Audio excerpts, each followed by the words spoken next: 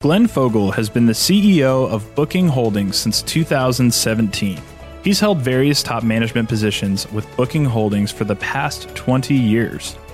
Fogel runs a world leader in travel services with brands like Booking.com, Priceline, Kayak, OpenTable, and RentalCars.com. 844 million room nights were booked across Booking Holdings in 2019. But this year, the company faced the biggest challenge yet, the COVID-19 pandemic. Welcome back to Yahoo Finance's All Markets Summit. I'm Sabeel Marcellus. Glenn Fogel, it's great to have you on. Well, thank you so much for having me. So the coronavirus pandemic has plunged the U.S. into an economic crisis.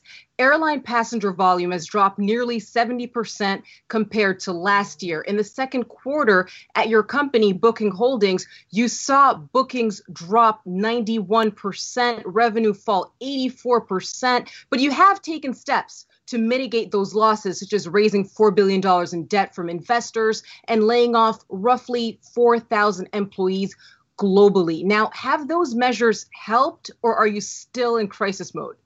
Well, first of all, it's tragic what's happening right now. I mean, forget about the financial thing. Let's just talk about how sad it is. The number of people who have died, the number of people who are very ill, and that's just tragic to begin with. Then you get into the financial health, and certainly many companies are hurting, and ours is hurting definitely because of what's happened with this pandemic. Travel's hitting it the most. Now, the actions we've taken have certainly helped and will help us get through this. But we all need a lot more than just us cutting costs. We need, obviously, a vaccine first. That's what we all need, so people feel safe to travel. Also, therapeutics. So if you got sick, that you felt you'd get better. That's important. So once people feel safe, then we need government. We need money from governments to help prime the pump in travel and help bring back this great industry.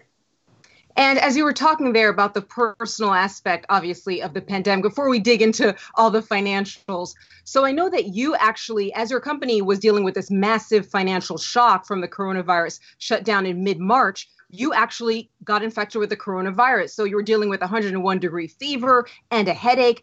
Tell us about that experience.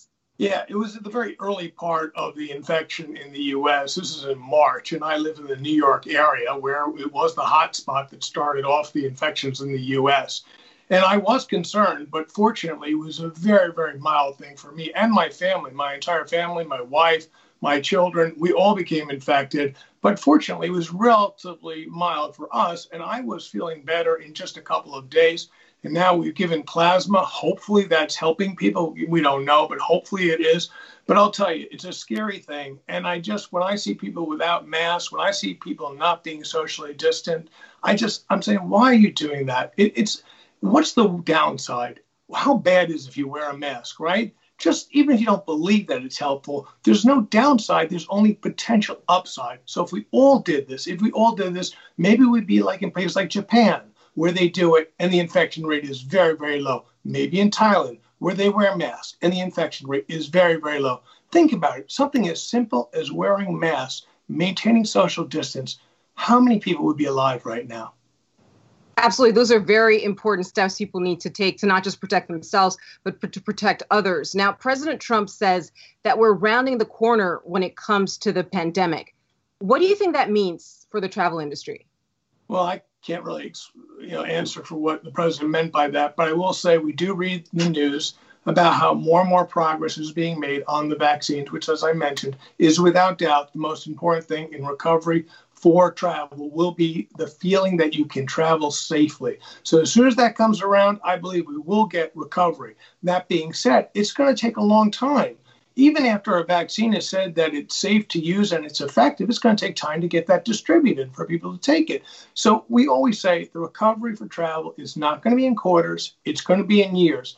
But I'll tell you, part of the length of this recovery is going to be determined by governments and how fast and how willing are they willing to step up and help the people who have been so terribly hurt.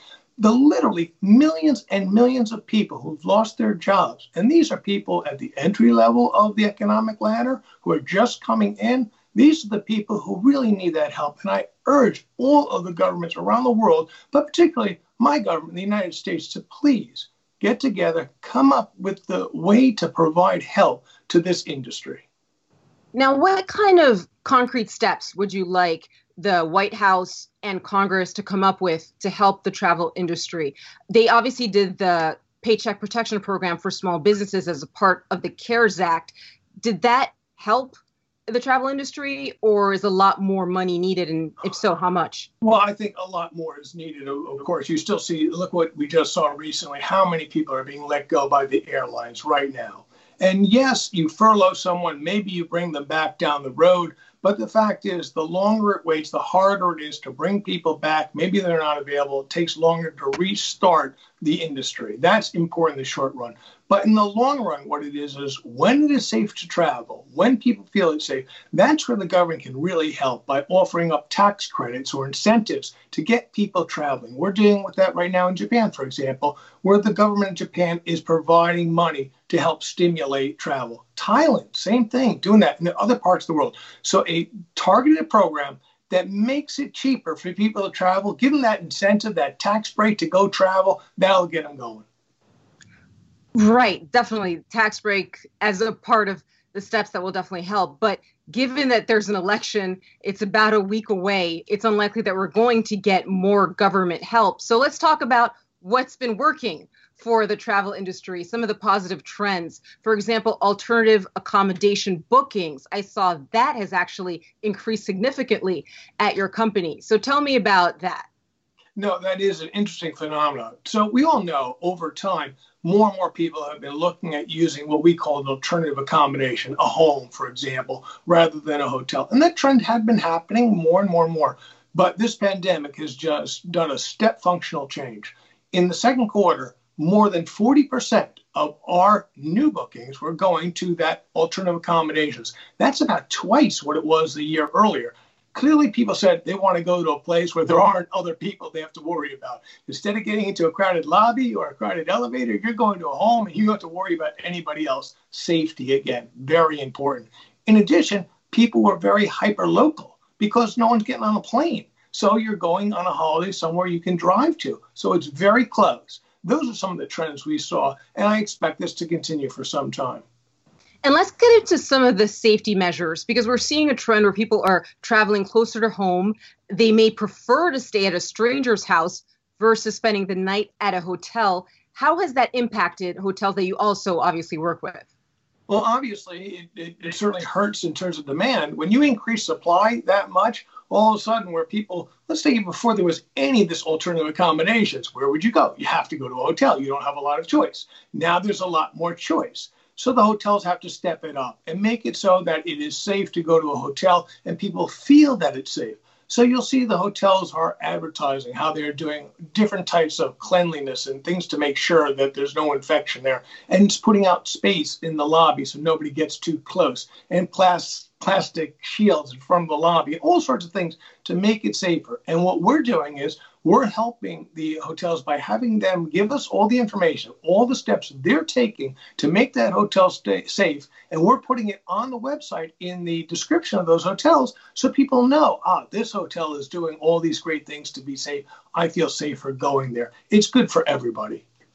And what about people's homes? How are you handling that? Can it get kind of sticky points there when you're telling someone maybe they should clean up their homes for safety issues with the pandemic?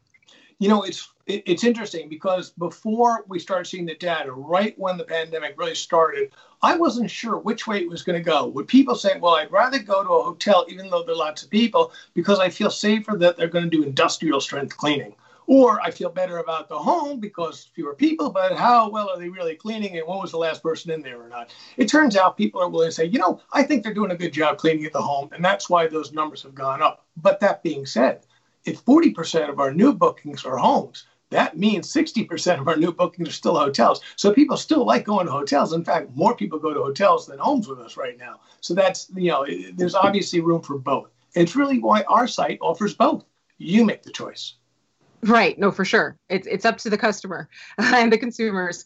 But also when we're seeing when it comes to ongoing travel restrictions abroad for Americans who would like to travel internationally, I noticed on the Kayak website, you're actually advertising more road trips and car rentals versus flights. So how has that impacted the business there? And when do you think enthusiasm for air travel will return? Well, we definitely did that because people wanted to travel by car, be safe and all that. And we're always trying to adjust the company to be what people really want. That's what we did because it was the thing that people wanted. That being said is, how do we get people back into planes? We get people back into planes by making sure it's safe to get on a plane. People will get on, people want to travel and they want to travel to the places they love to go before on a plane, but they don't want to do it if they think there's any chance that they're going to get sick. So that's why we really need that effort by all of the players, from the pharmaceuticals who are working so well and so hard on the vaccine to the airlines that's put together all their different protocols to maintain as much safety as is possible. What's really interesting is that air in the plane, it's really safe, because the amount of filtration that is done there. A lot of people don't know that, but you're pretty safe with that air in the plane, but it's perception. And people just don't think, hey, I don't want to get on a plane and have a lot of other people in this long tube. It's unfortunate for the industry, but that's how human beings are. For sure. And with all the uncertainty still out there, it's hard to plan ahead, even if it is a road trip, even if you are traveling locally. So how have you been handling when it comes to customers wanting refunds once they change their mind, or they could possibly see that it's an area where there's a spike in coronavirus cases, they no longer want to go there? How do you deal with that from a business standpoint? Yeah, no, we definitely noticed that, and we've been talking about that even in our earnings for the second quarter, where what we call the booking window shrunk dramatically as people were wanting to wait before they decided to make a choice, because they don't want to have that long time between booking and then going. But even more so is so many of our properties offer you up free cancellation. So you book with us, you book at booking.com, and you don't have to worry about whether or not you're going to cancel or not, because it's not going to cost you any money. You can wait until the very end to decide whether to go or not. But I will say that it is one of those areas, though, that does cause concern for people. They're just not sure about the new rules that are going to come down, because it's not just whether or not they should travel or not. It's whether the governments want you to travel or not. And there are issues where you're afraid I'll go on a trip and all of a sudden the rules will change and I'll have to come back and have 14 days of quarantine or whatever. So it's very complicated. We're trying to put all that information out on the site. We're working with the European governments to put that information in place that everybody can see it. It's really one of those issues that's keeping people from traveling, is the fear that their other parts of their lives will be impacted by new rules such as quarantines and such. Absolutely. And also leadership and CEOs also being impacted by this. So I know that you've been, Glenn, through other crises like 9/11 and the 2008 financial crisis. What is the biggest mistake a CEO can make in dealing with a future that's so uncertain? Well, I think one of the mistakes that a lot of people make is not looking beyond the current crisis. And yes, you have to deal with the current crisis immediately. And for example, we have to let people go now. And it's really sad letting people go. But we can't not be thinking about how are we going to develop new products, new services for the future, because travel will come back and we need to be prepared so when it comes back that we are positioned to take advantage of that return in demand. So for example, we talk about this thing called the connected trip, making it so much easier for anybody to travel and everything all in one place connected instead of having to deal with lots of different services. We're working on that right now. I don't want people to stop working on that right now. I want people to continue to work just as hard now as they were last year, so that when we complete the system, it's ready to rock, and people, when they come back, they can use it right away. I can't just concentrate only on today. I've always got to be looking forward. Absolutely. That's definitely the way to do it. Look at the present, but also plan for the future. Glenn Fogel, CEO of Booking Holdings. It was great to have you on. Thanks so much. Well, thank you very much for having me.